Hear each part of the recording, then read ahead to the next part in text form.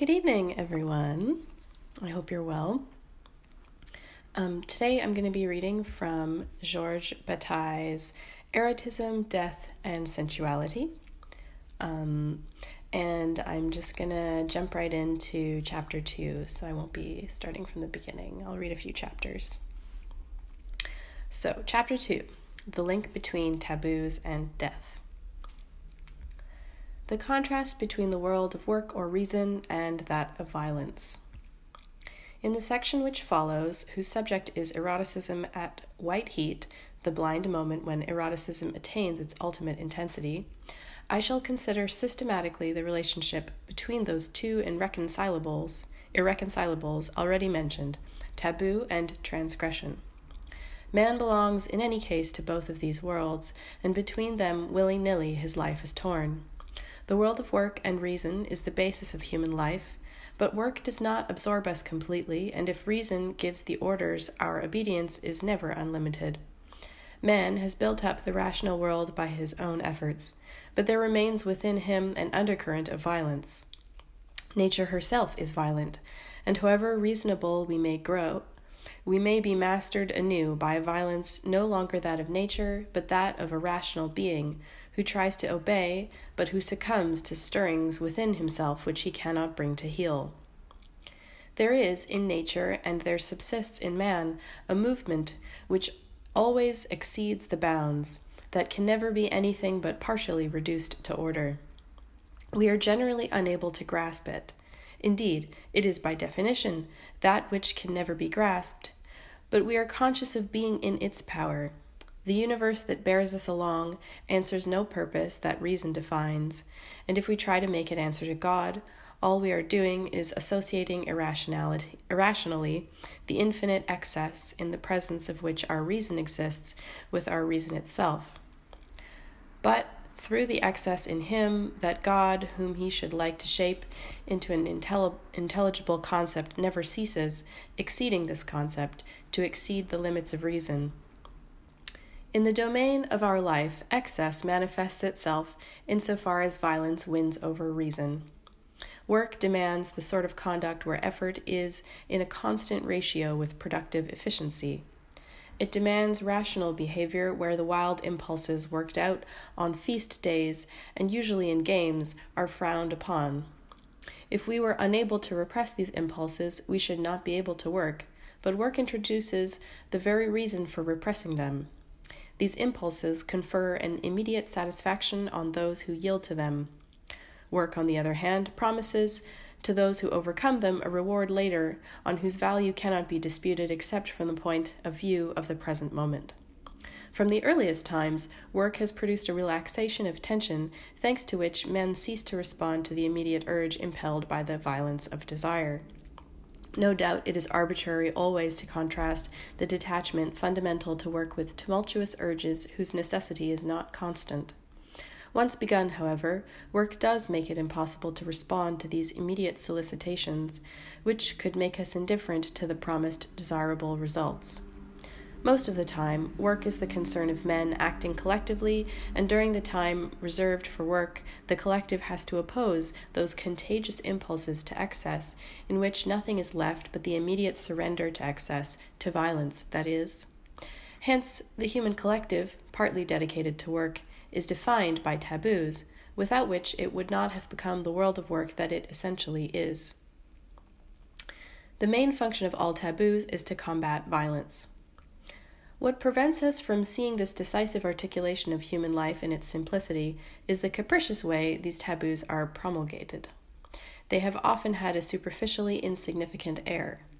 The significance of taboos, if we take them as a whole, particularly if we take into consideration those which we do not fail religiously to observe, is nonetheless reducible to a simple element.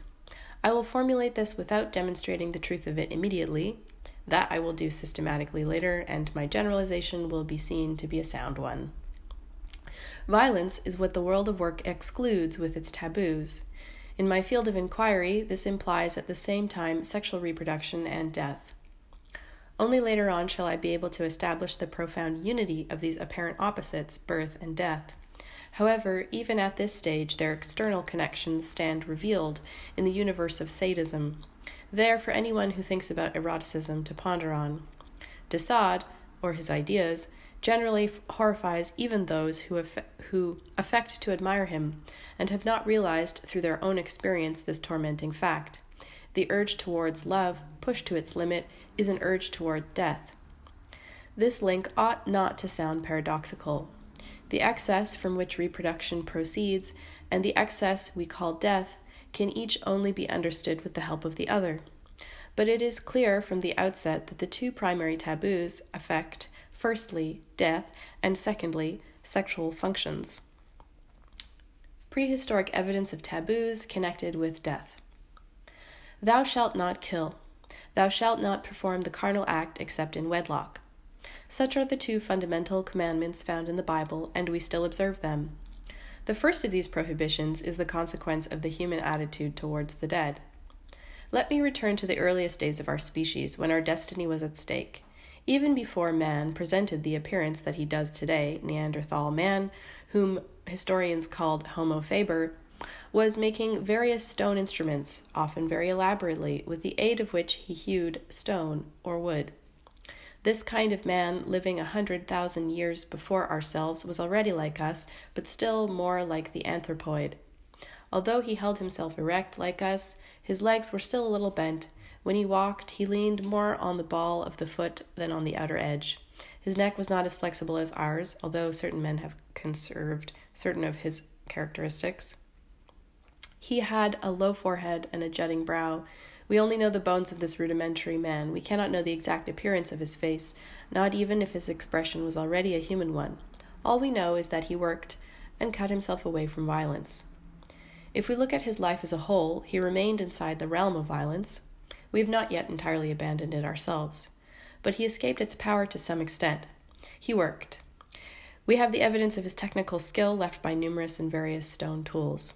This skill was remarkable enough in that, if he had not given it his considered attention, going back on and perfecting his first idea, he could not have achieved results that were constant and in the long run greatly improved. His tools are in any case not the only proof of an incipient opposition to violence. The burial places left by Neanderthal man bear witness to this also. Besides work, death was recognized by this man as terrifying and overwhelming, and indeed as supernatural. Prehistory assigns Neanderthal man to the Middle Paleolithic era, as early as Lower Paleolithic. Apparently some hundreds of thousands of years before, fairly similar human beings existed who left traces of their work, just as Neanderthal man did.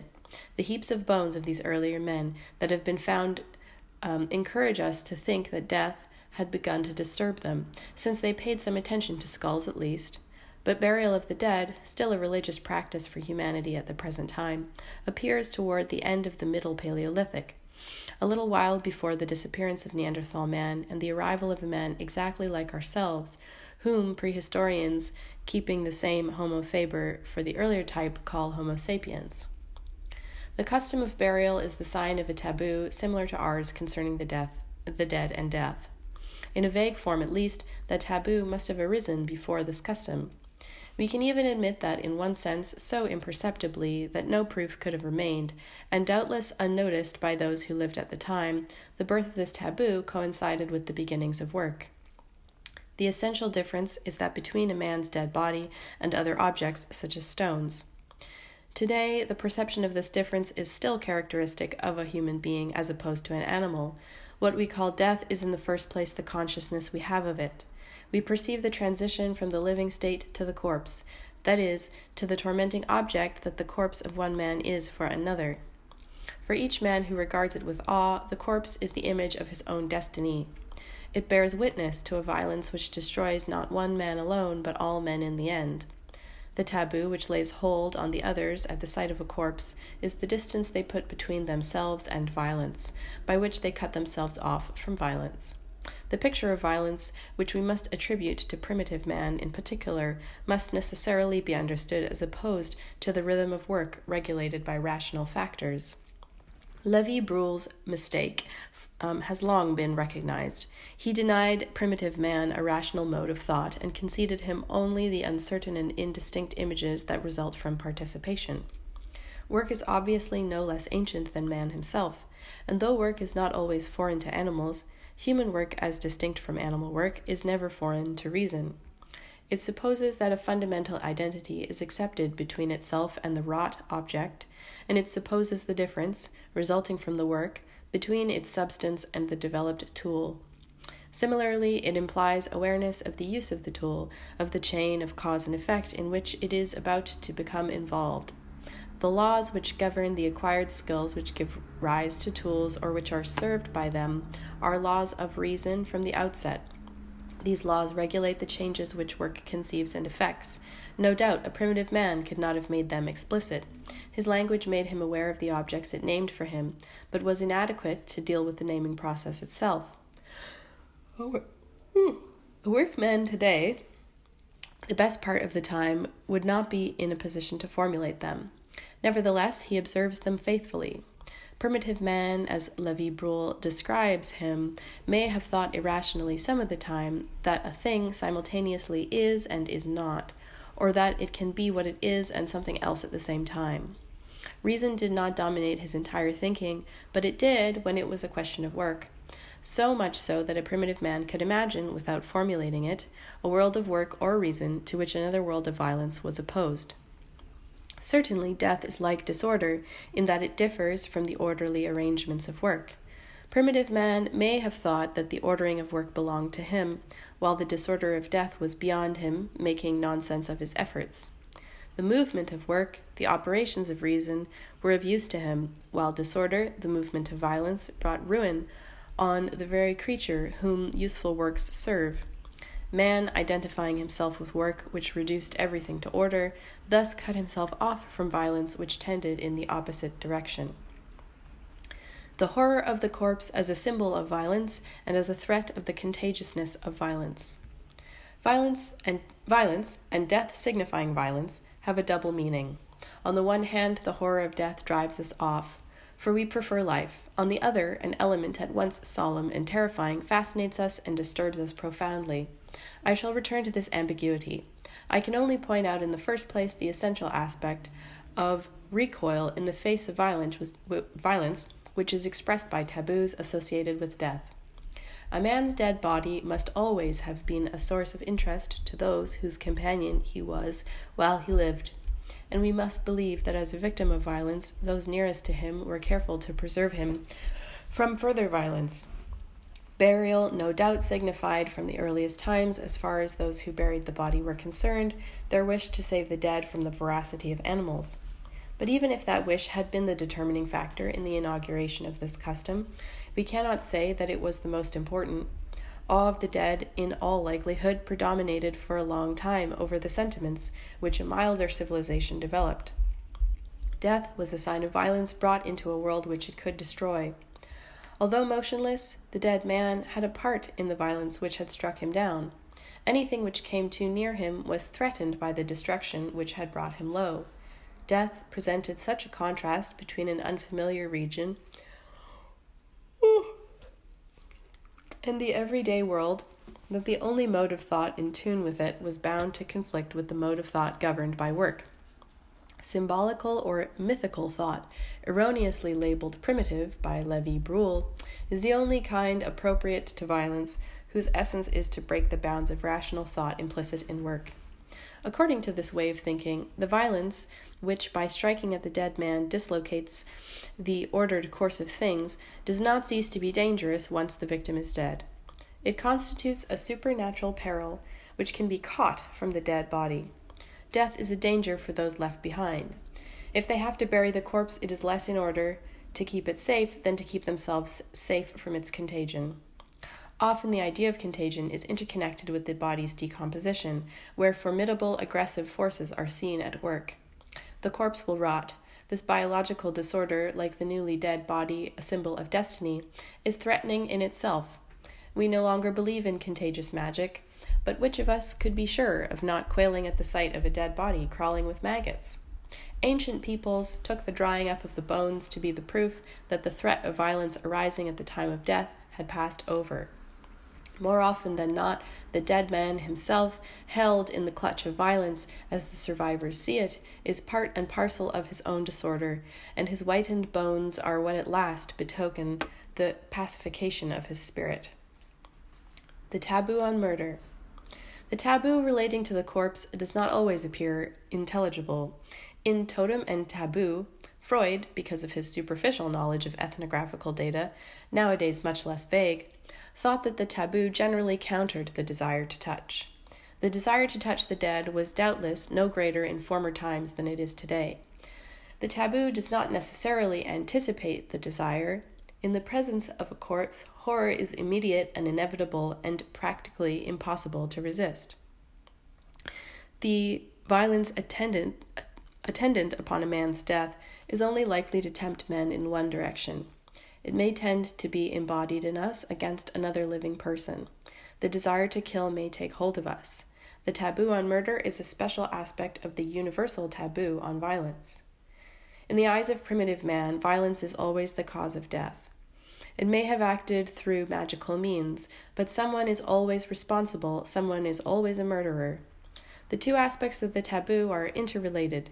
We must run away from death and hide from the forces that have been unleashed.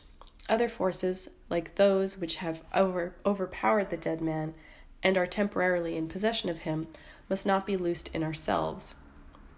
As a rule, the community brought into being by work considers itself essentially apart from the violence implied by the death of one of its members.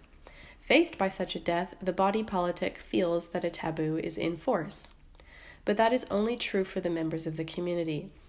Within it, the taboo has full force. Without, where strangers are concerned, the taboo is still felt, but it can be violated.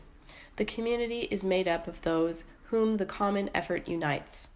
Cut off from violence, by work, during the hours devoted to work. Outside this given time, outside its own limits, the community can revert to violence. It can resort to murder in war against another community. In given circumstances, during a given time, the murder of members of a given tribe is permissible, necessary even. Yet the wildest hecatombs, in spite of the irresponsibility of their instigators, never entirely remove the malediction falling on murder. The Bible commands, "Thou shalt not kill," and this sometimes makes us smile, but we deceive ourselves in regarding the Bible as unimportant. Once the obstacle is overthrown, what outlasts the transgression is a flouted taboo. The bloodiest of murderers cannot ignore the curse upon him, for the curse is the condition of his achievement. Transgression piled upon transgression will never abolish the taboo, just as though the taboo were never anything but the means of cursing gloriously whatever it forbids.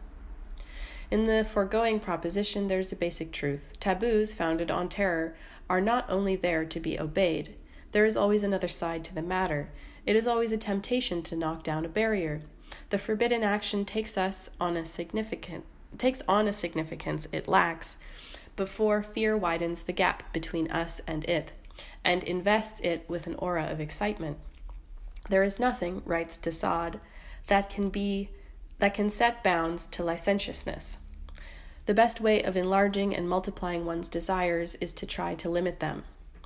Nothing can set bounds to licentiousness, or rather, generally speaking, there is nothing that can conquer violence. Chapter 3, Taboos related to reproduction.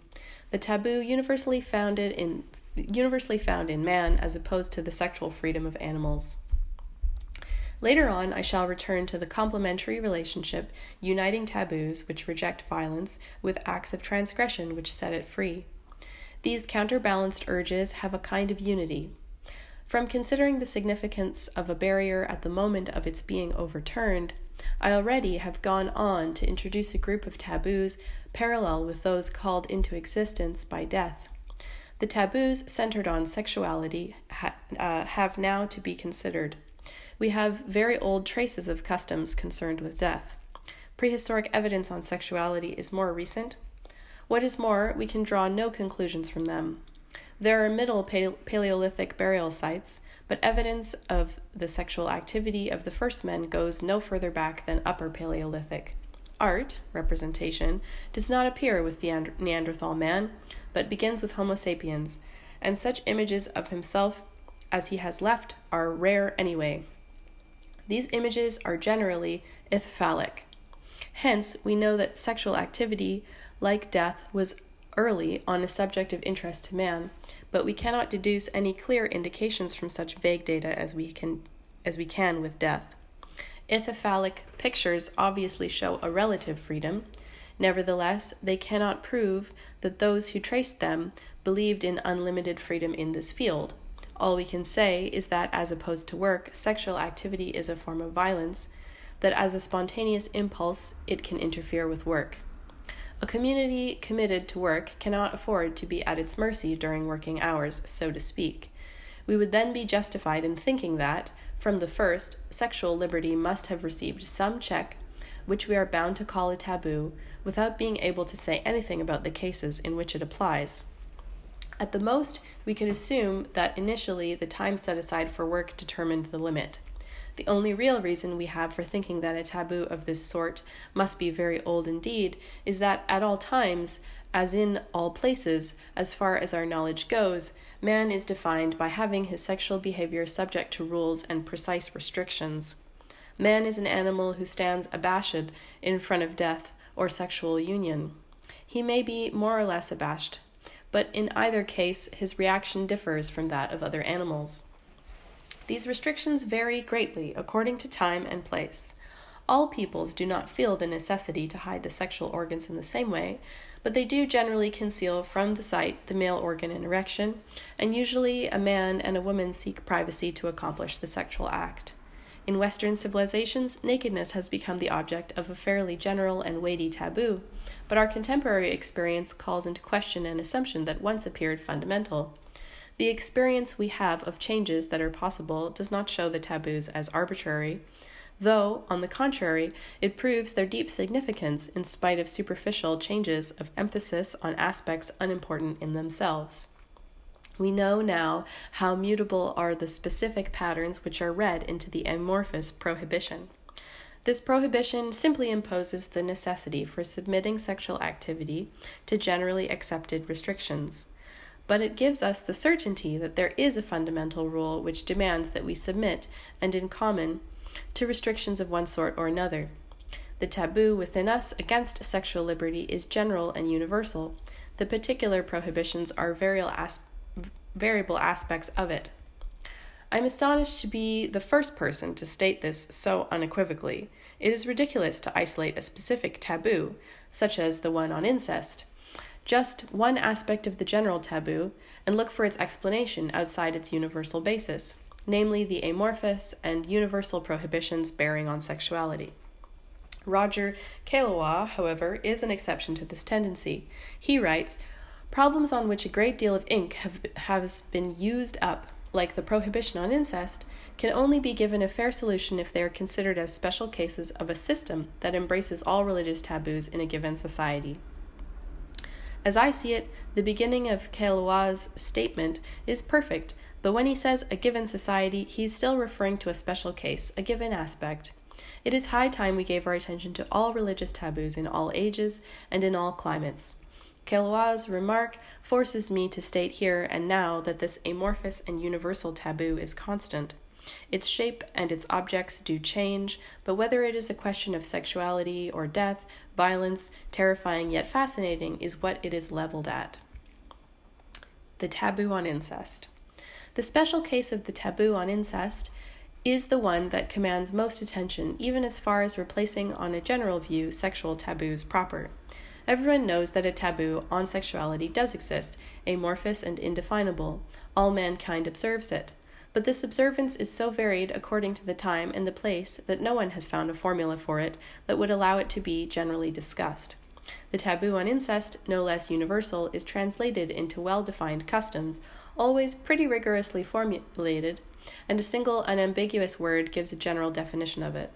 That's why incest has been the subject of numerous studies, while the general taboo, of which it is only a special case and from which springs an inchoate collection of prohibitions, has no place in the minds of people whose business it is to study human behavior. So true it is that human intelligence is moved to consider what is simple and easily defined to the exclusion of matters that are vague, difficult to grasp, and variable. Hence, the taboo on sex has so far evaded the curiosity of scientists, while the various forms of incest, no less clearly defined than those of animal species, offered them what they liked, puzzles to solve on which their ingenuity could be exerted. In archaic societies, classifying persons according to their blood relationships and determining what marriages are forbidden sometimes becomes quite a science. The great merit of Claude Lévi-Strauss is that he found in the endless meanderings of archaic family structures the origin of peculiarities that cannot derive only from the vague fundamental taboo that made men in general observe laws opposed to animal freedom. In the first place, the dispositions concerning incest answered the need to bind with rules of violence that, if it had been allowed a free rein, might have disturbed the order to which the community desired to submit itself. But independently of this basic requirement, fair laws were necessary for the distribution of the women among the men. Certain dispositions, strange but precise, are understandable if one takes into consideration the desirability of an ordered distribution. The taboo made it necessary that a rule of some kind should be enforced, but the particular rules decided upon could take secondary matters into consideration which had nothing to do with secular violence and its menace to reason and order. If Lévi-Strauss had not shown the origins of a certain aspect of marriage conventions, there would have been no reason not to seek the significance of the taboo on incest there, but that aspect simply met the need to find an answer to the problem of sharing out the available women. Blech. If we insist on reading a significance into the general movement of incest which forbids physical union between close relations, we ought first to consider the strong feeling which has persisted. This feeling is not a fundamental one, but neither were the circumstances which determined the forms of the taboo. It seems natural at first glance to look upon apparently ancient customs for a cause, but once this research has gone a fair distance, the opposite seems true. The cause we have sought out did not constitute a curtailment of freedom in principle. It could only use that principle for particular ends. We must refer the special case to the whole body of religious taboos known to us and to which we are still subject. Is there anything more firmly rooted in us than the horror of incest? With this also I associate respect for the dead, but I shall not show until later on how all taboos are basically interrelated. We look on physical union with the mother or father, or with a brother or sister, as inhuman. The persons with whom we may not have sexual relations are variously defined. Yet without the rule ever having been formulated, we may not associate sexually with those who were living in the family home when we were born. This limiting factor would be clearer, no doubt, if other variable taboos, arbitrary seeming to those not subject to them, were not involved. At the center, a fairly simple and constant nucleus surrounded by an arbitrary and variable complex characterizes this fundamental taboo. Nearly everywhere can be found the solid core and simultaneously the surrounding fluidity and mobility. This mobility obscures the significance of the nucleus. The nucleus is not intangible in itself, but considering it, we gain a more acute insight into the primal horror whose repercussions are sometimes due to chance and sometimes coincident with social convenience. It is always at bottom a matter of two incompatibles, the realm of calm and rational behavior and the violence of the sexual impulse. With the passing of the ages, could the rules which spring from this dichotomy have been defined except in variable and arbitrary forms? Menstruation and loss of blood at childbirth. No less than incest, certain other taboos seem to us to spring from the general horror of violence. For instance, the taboos associated with menstruation and the loss of blood at childbirth. These discharges are thought of as manifestations of internal violence. Blood in itself is a symbol of violence. The menstrual discharge is further associated with sexual activity and the accompanying suggestion of degradation. Degradation is one of the effects of violence. Childbearing cannot be dissociated from this complex of feelings. Is it not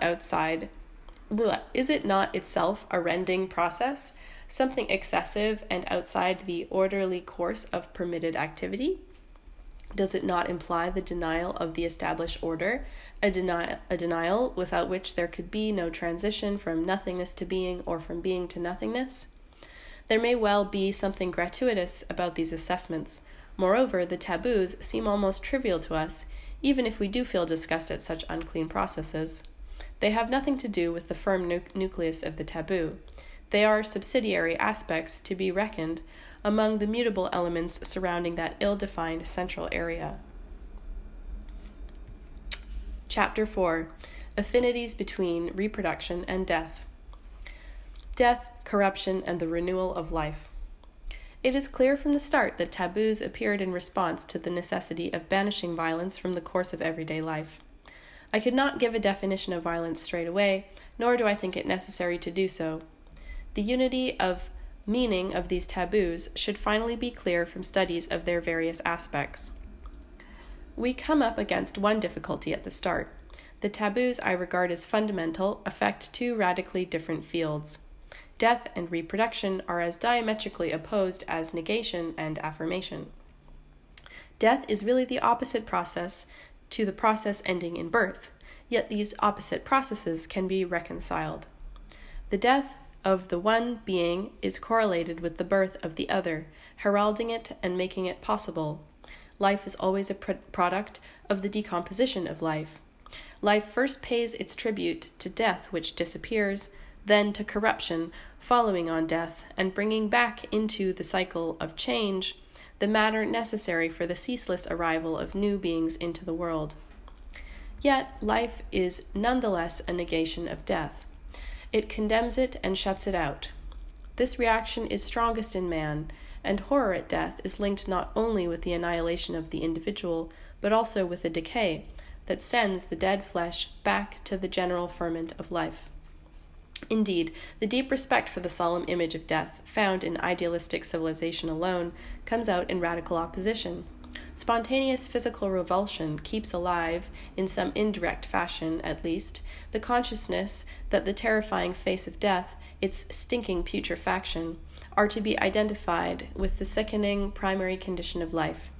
For primitive people, the moment of greatest anguish is the phase of decomposition. When the bones are bare and white, they are not intolerable, as the putrefying flesh is, food for worms.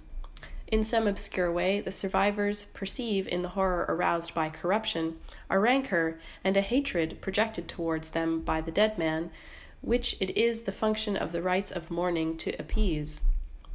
But afterwards they feel that the whitening bones bear witness to that appeasement.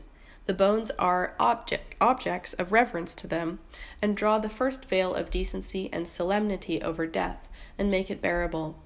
It is painful still, but free of the virulent activity of corruption. These white bones do not leave the survivors a prey to the slimy menace of disgust.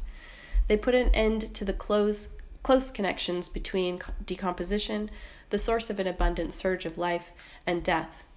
But in an age more in touch with the earliest human reactions than ours, this connection appeared so necessary that even Aristotle said that certain creatures, brought into being spontaneously, as he thought, in earth or water, were born of corruption. The generative power of corruption is a naive belief responding to the mingled horror and fascination aroused in us by decay. This belief is behind a belief we once held about nature as something wicked and shameful. Decay summed up the world we spring from and return to, and horror and shame were attached both to our birth and to our death. That nauseous, rank, and heaving matter, frightful to look upon, a ferment of life teeming with worms, grubs, and eggs, is at the bottom of the decisive reactions we call nausea, disgust, or repugnance.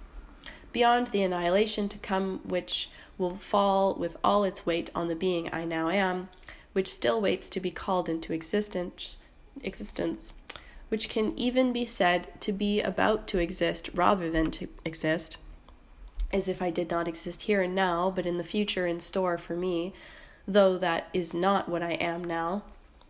Death will proclaim my return to seething life. Hence, I can anticipate and live in expectation of that multiple putrescence that anticipates its sickening triumph in my person. Nausea and its general field. When somebody dies, we, the survivors, expecting the life of that man, now motionless beside us, to go on, find that our expectation has suddenly come to nothing at all.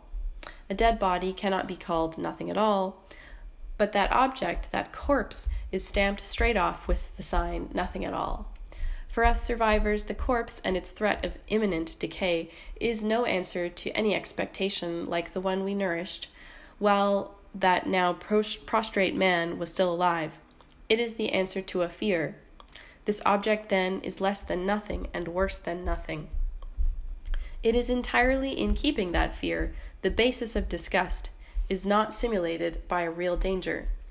The threat in question cannot be justified objectively.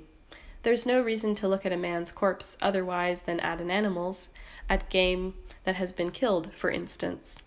The terrified recoiling at the sight of advanced decay is not of itself inevitable. Along with this sort of reaction, we have a whole range of artificial behavior. The horror we feel at the thought of a corpse is akin to the feeling we have at human excreta. What makes this association more compelling is our similar disgust at aspects of sensuality we call obscene. The sexual channels are also the body's sewers. We think of them as shameful and connect the anal orifice with them. St. Augustine was at pains to insist on the obscenity of the organs and dysfunction of reproduction. Something in Latin, inter feces et urinam nascimer, he said. We are born between feces and urine.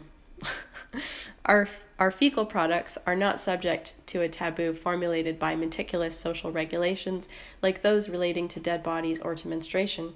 But generally speaking, and though the relationship defies clear definition, there do exist unmistakable links between excreta, decay, and sexuality.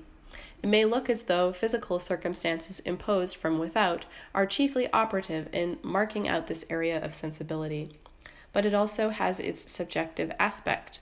The feeling of nausea varies with the individual, and its material source is now one thing and now another. After the living man, the dead body is nothing at all. Similarly, nothing tangible or objective brings on our feeling of nausea. What we experience is a kind of void, a sinking sensation. We cannot easily discuss these things which in themselves are nothing at all. Yet they do make their presence felt, and often they force themselves on the senses in a way that inert objects perceived objectively do not. How could anyone assert that that stinking mass is nothing at all? But our protest, if we make one, implies our humiliation and our refusal to see. We imagine that it is the stink of excrement that makes us feel sick. But would it stink if we had not thought it was disgusting in the first place? We do not take long to forget what trouble we go to pass on to our children the aversions that make us what we are, which make us human beings to begin with. Our children do not spontaneously have our reactions. They may not like a certain food and they may refuse it, but we have to teach them by pantomime or failing that, by violence, that curious aberration called disgust, powerful enough to make us feel faint, a contagion passed down to us from the earliest men through countless generations of scolded children. Our mistake is to take these teachings lightly. For thousands of years, we have been handing them down to our children, but they used to have a different form. The realm of disgust and nausea is broadly the result of these teachings. The prodigality of life and our fear of it. After reading this, we may feel a void opening within us. What I have been saying refers to this void and nothing else. But the void opens at a specific point. Death, for instance, may open it. The corpse into which death infuses absence, the putrefaction associated with this absence. I can link my revulsion at the decay, my imagination suggests it, not my memory so profoundly as it is a forbidden object for me, with the feelings that obscenity arouse in me. I can tell myself that repugnance and horror are the mainsprings of my desire, that such desire is only aroused as long as its object causes a chasm no less deep than the death is only aroused as long as its object causes a chasm no less deep than death to yawn within me, and that this desire originates in its opposite, horror. From the outset, reflections like these go beyond all reasonableness. It takes an iron nerve to perceive the connection between the promise of life implicit in eroticism and the sensuous aspect of death. Mankind conspires to ignore the fact that death is also the youth of things. Blindfolded, we refuse to see that only death guarantees the fresh upsurging without which life would be blind. We refuse to see that life is the trap set for the balanced order, that life is nothing but instability and disequilibrium. Life is a swelling tumult continuously on the verge of explosion.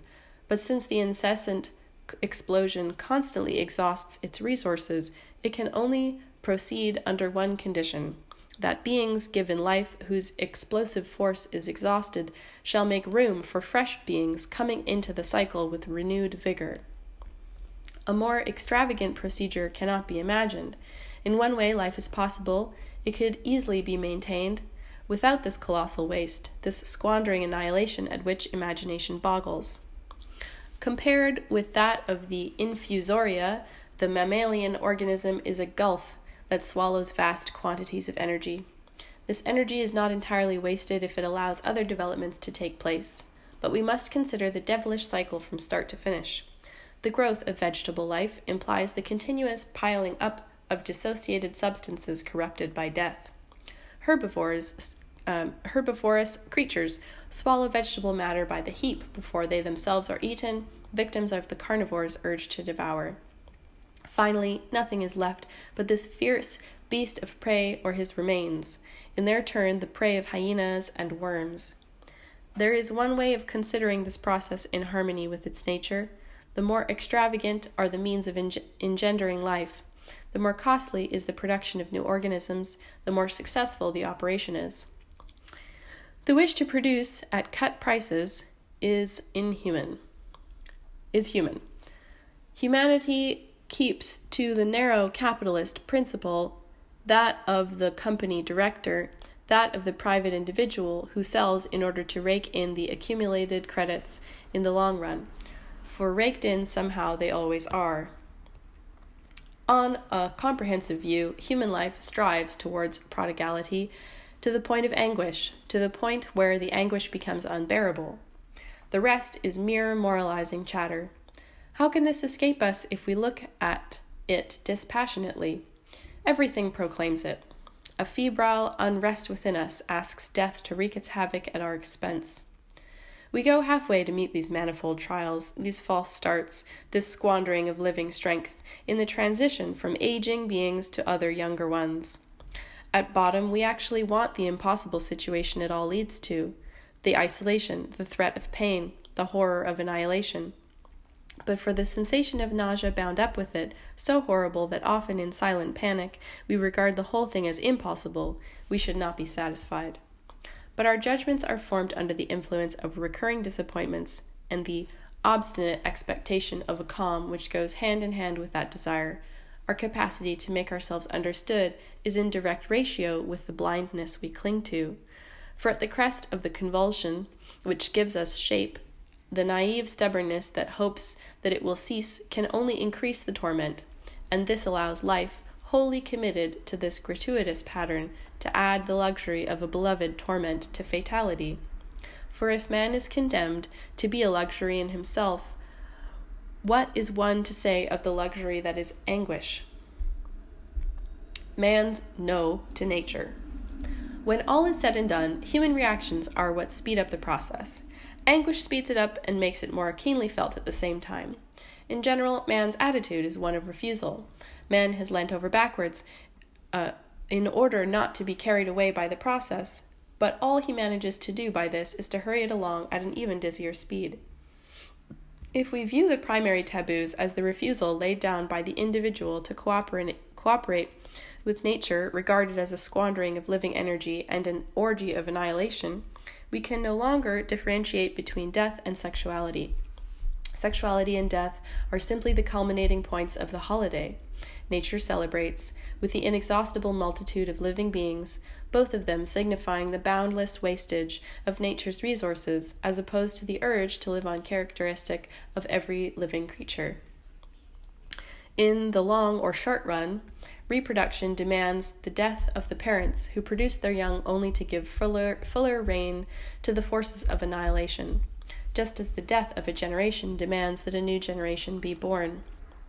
In the parallels perceived by the human mind between putrefaction and the various aspects of sexual activity, the feelings of revulsion which set us against both end by mingling. The taboos embodying a single dual-purpose reaction may have taken shape at one at a time, and one can even imagine a long time elapsing between the taboo connected with death and the one connected with reproduction. Often the most perfect things take shape hesitatingly through successive modifications. But we perceive their unity nonetheless. We feel we are dealing with an indivisible complex, just as if man had once and for all realized how impossible it is for nature, as a given force, to exact from the beings that she brings forth their participation in the destructive and implacable frenzy that animates her. Nature demands their surrender, or rather, she asks them to go crashing headlong to their own ruin. Humanity became possible at the instant when, seized by insurmountable dizziness, man tried to answer no. Man tried? In fact, men have never definitively said no to violence, to the excessive urges in question. In their weaker moments, they have resisted nature's current, but this is a momentary suspension and not a final standstill. We must now examine the transgressions that lie beyond the taboos. Chapter 5, Transgression. The transgression does not deny the taboo, but transcends it and completes it. It is not only the great variety of their subjects, but also a certain illogicality that makes it difficult to discuss taboos. Two diametrically opposed views are always possible on any subject. There exists no prohibition that cannot be transgressed. Often the transgression is permitted, often it is even prescribed. We feel like laughing when we consider the solemn commandment, "Thou shalt not kill," followed by a blessing on armies and the Te Deum of the apotheosis. No beating about the bush. Murder is connived at immediately, after being banned. The violence of war certainly betrays the God of the New Testament, but it does not oppose the God of armies of the Old Testament in the same way. If the prohibition were a reasonable one, it would mean that wars would be forbidden, and we should be confronted with a choice: to ban war and to do everything possible to abolish military assassination, or else to fight and accept the law as hypocritical. But the taboos on which the world of reason is founded are not rational for all that. To begin with, a calm opposite to violence would not suffice to draw a clear line between the two worlds.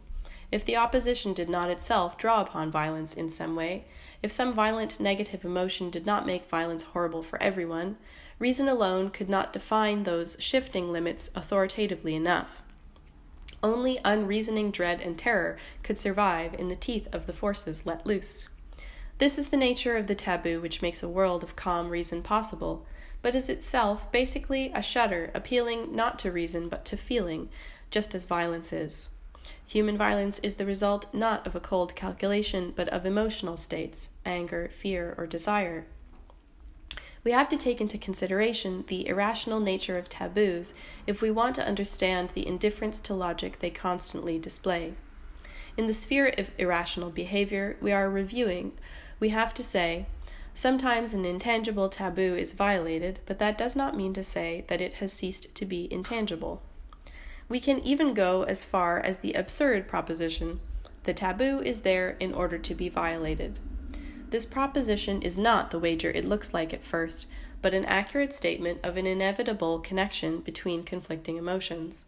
When a negative emotion has the upper hand, we must obey the taboo. When a positive emotion is in the ascendant, we violate it. Such a violation will not deny or suppress the contrary emotion, but justify it and arouse it. We should not be frightened of violence in the same way if we did not know or at least obscurely sense that it could lead us to worse things. The statement, "the taboo is there to be violated," ought to make sense of the fact that the taboo on murder, universal though it may be, nowhere opposes war. I am even convinced that without the prohibition, war would be impossible and inconceivable. Animals recognizing no taboos have never progressed from the fights they take part in to the organized undertaking of war. War, in a way, boils down to the collective organization of aggressive urges.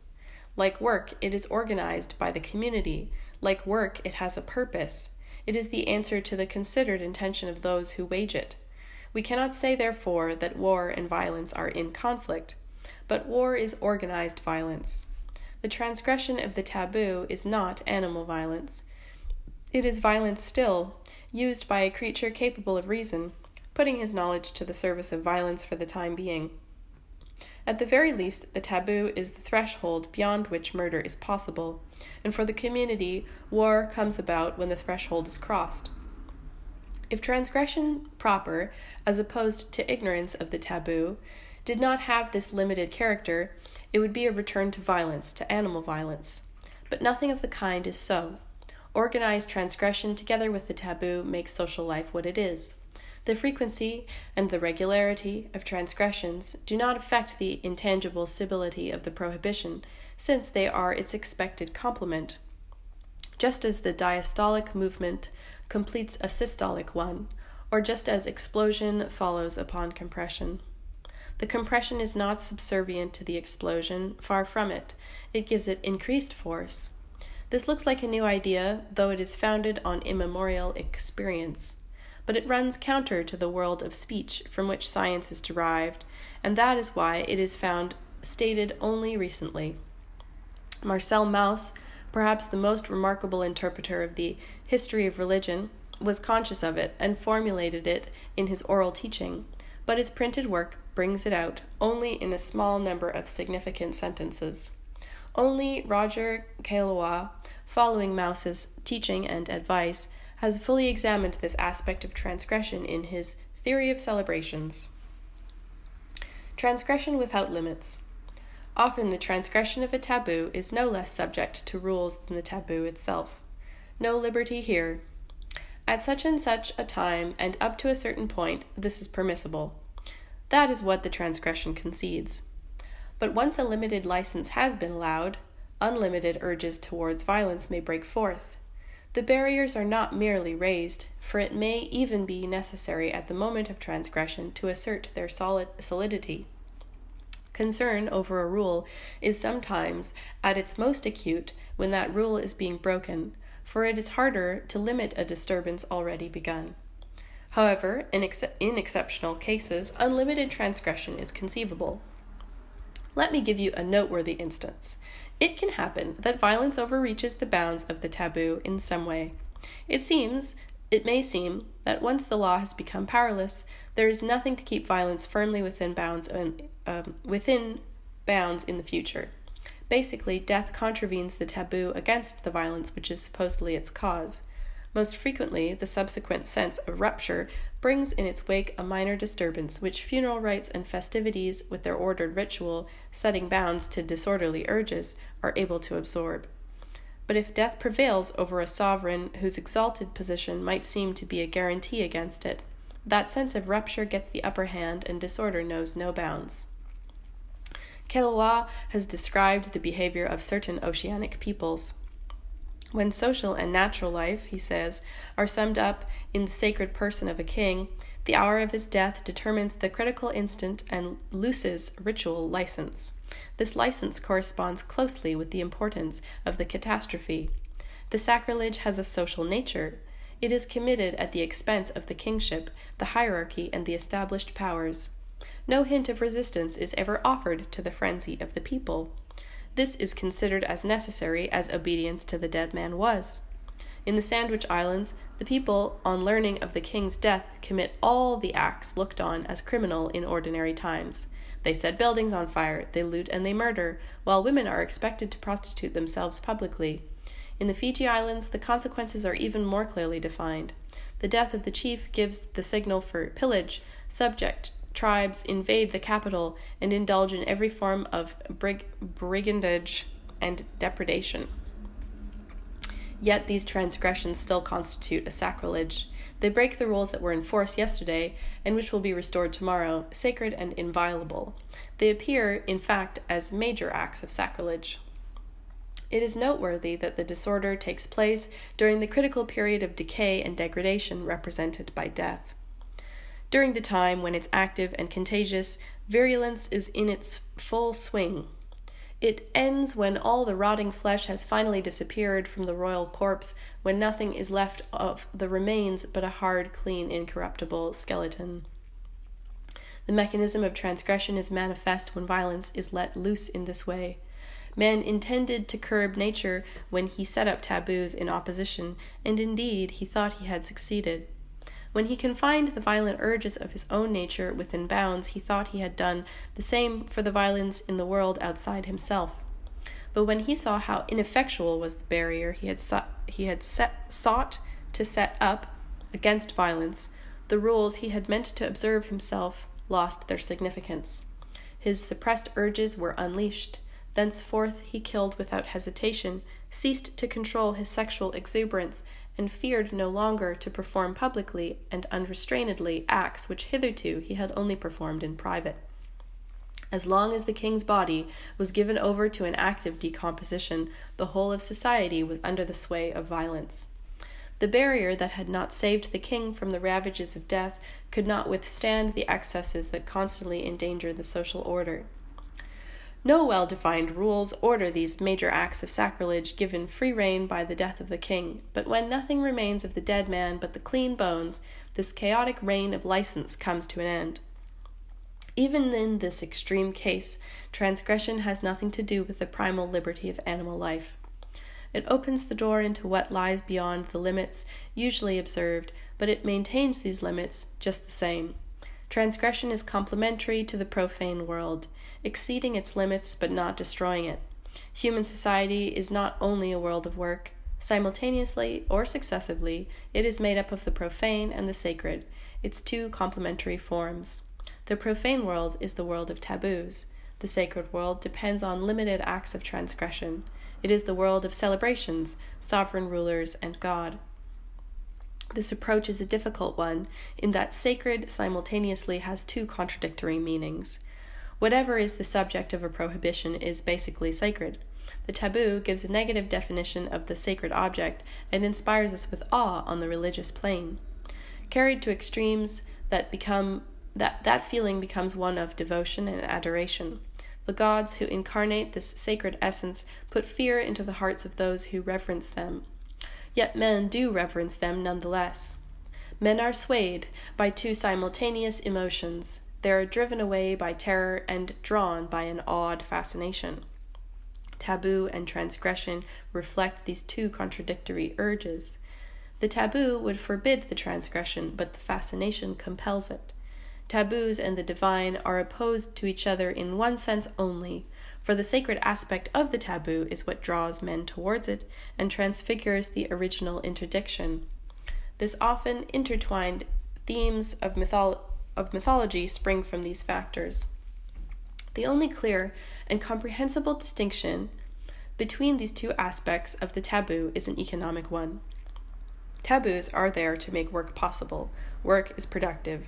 During the profane period allotted to work, consumption is reduced to the minimum consistent with continued production. Sacred days, though, are feast days. Then, things which usually are forbidden are permitted or even required, though the upheaval is not necessarily as total as that following the death of a king. The values of the workday world are inverted, as Caillois has pointed out. From an economic standpoint, the reserves accumulated during periods of work are squandered extravagantly at feast times. Here is a clear-cut distinction. We are not perhaps justified in asserting that religion is based on breaking the rules, rather than on the rules themselves, but feast days depend on a readiness to make great inroads upon savings, and feast days are the crown of religious activity. Getting and spending are the two phases of this activity. Seen in this light, religion is like a dance where a movement backwards is followed by a spring forward. Man must combat his natural impulses to violence. This signifies an acceptance of violence at the deepest level, not an abrupt break with it. The feeling responsible for the rejection of violence is kept going in the background by this acceptance. Moreover, the urge to reject violence is so persistent that the swing of accepted violence always has a dizzying effect. Man is seized first with nausea, then as it passes by a heady vertigo, phases of the paradoxical dance ordained by religious attitudes. By and large, then, in spite of the complexity of the impulses concerned, the meaning is plain enough. Religion is the moving force behind the breaking of taboos. Now religion is founded on feelings of terror and awe. Indeed, it can hardly be thought of without them, and their existence causes some confusion. The recoil that inevitably follows the forward movement is constantly being presented as the essence of religion. This interpretation is obviously incomplete, and the misunderstanding could easily be cleared up, but for a misleading inner swing of feeling based on a deep inversion in harmony with the rational or practical world.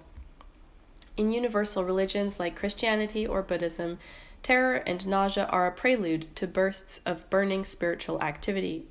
Founded as it is on a reaffirmation of the primary taboos, this spiritual life yet implies a celebration that is the transgression, not the observation of the law. In Christianity and Buddhism, ecstasy begins where horror is sloughed off. A sense of union with the irresistible powers that bear all things before them is frequently more acute in these religions where the pangs of terror and nausea are felt most deeply. More than any other state of mind, consciousness of the void about us throws us into exaltation. This does not mean that we feel an emptiness in ourselves, far from it, but we pass beyond that into an awareness of the act of transgression.